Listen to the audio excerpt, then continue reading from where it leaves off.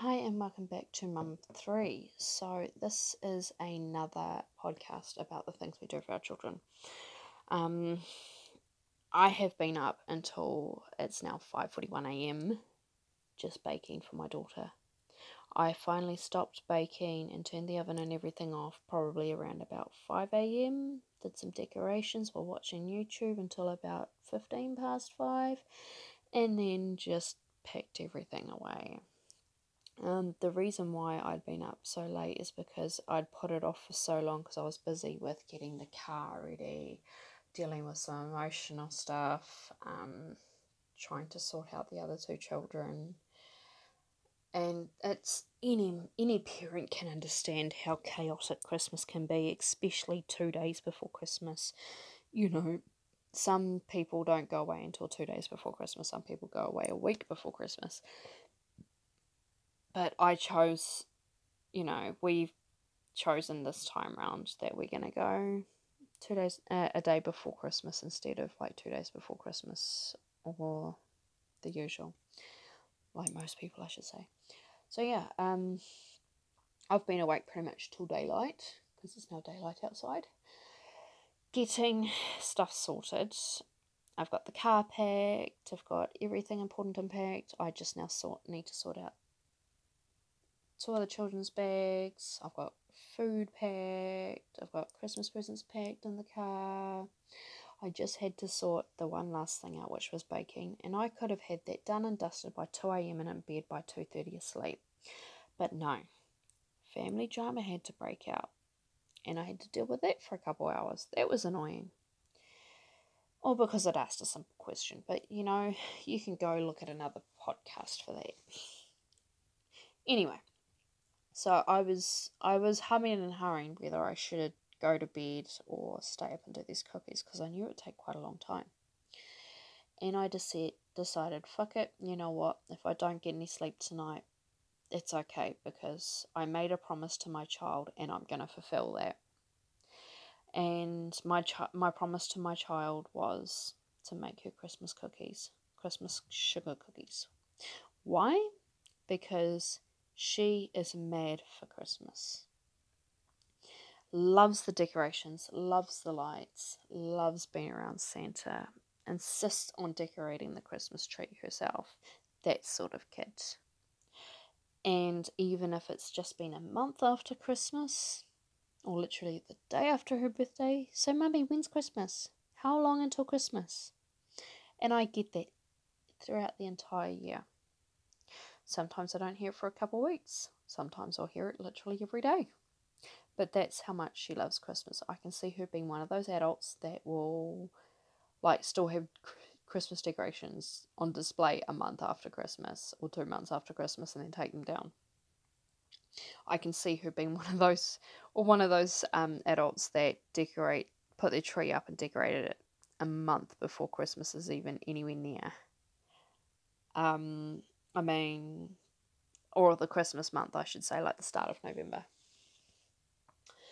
I can also see, she's that much in love with Christmas, and I can, in an adult perspective, I can understand why, because it's about family, it's about the love, and it's about, but for a kid, it's about decoration, it's about Santa, it's about lights, it's about, all those pretty presents under the tree.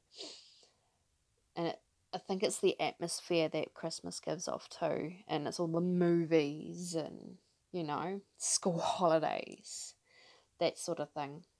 And because I know how much she really, really loves Christmas, I really didn't want to disappoint her. I grew up with a lot of disappointment, so I really didn't want to really represent that for her for her childhood. I wanted to make sure that if I was going to promise her something, that I'm going to fulfill it, and that's what I did. I stayed up until 5 a.m. in the morning, or past now 5 a.m. in the morning on my 6, and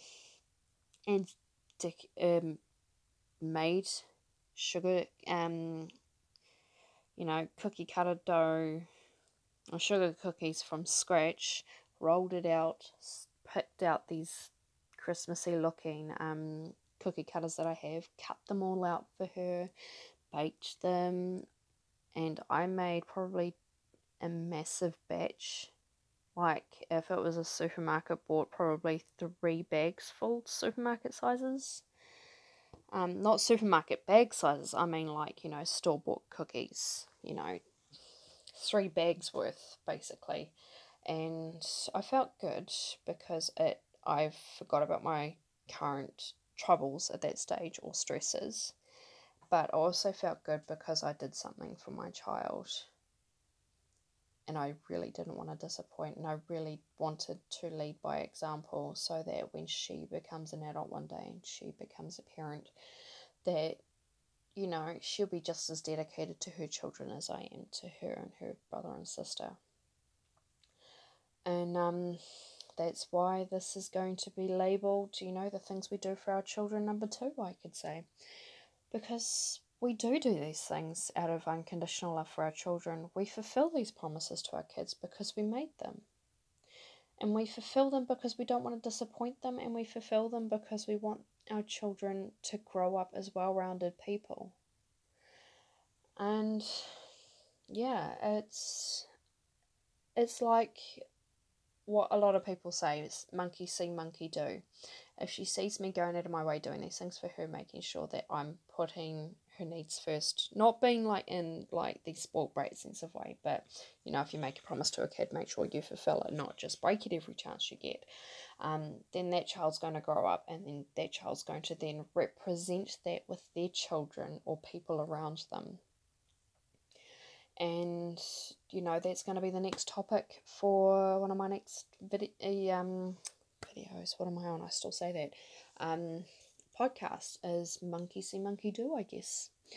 I hope you guys enjoyed this podcast as much as I enjoy giving them to you. It gives me that chance to get out my thoughts and feelings while I still can. Of course, I do have to find a private place in my house to do it, because my house can be quite noisy. But I haven't got that issue this week because it's quiet.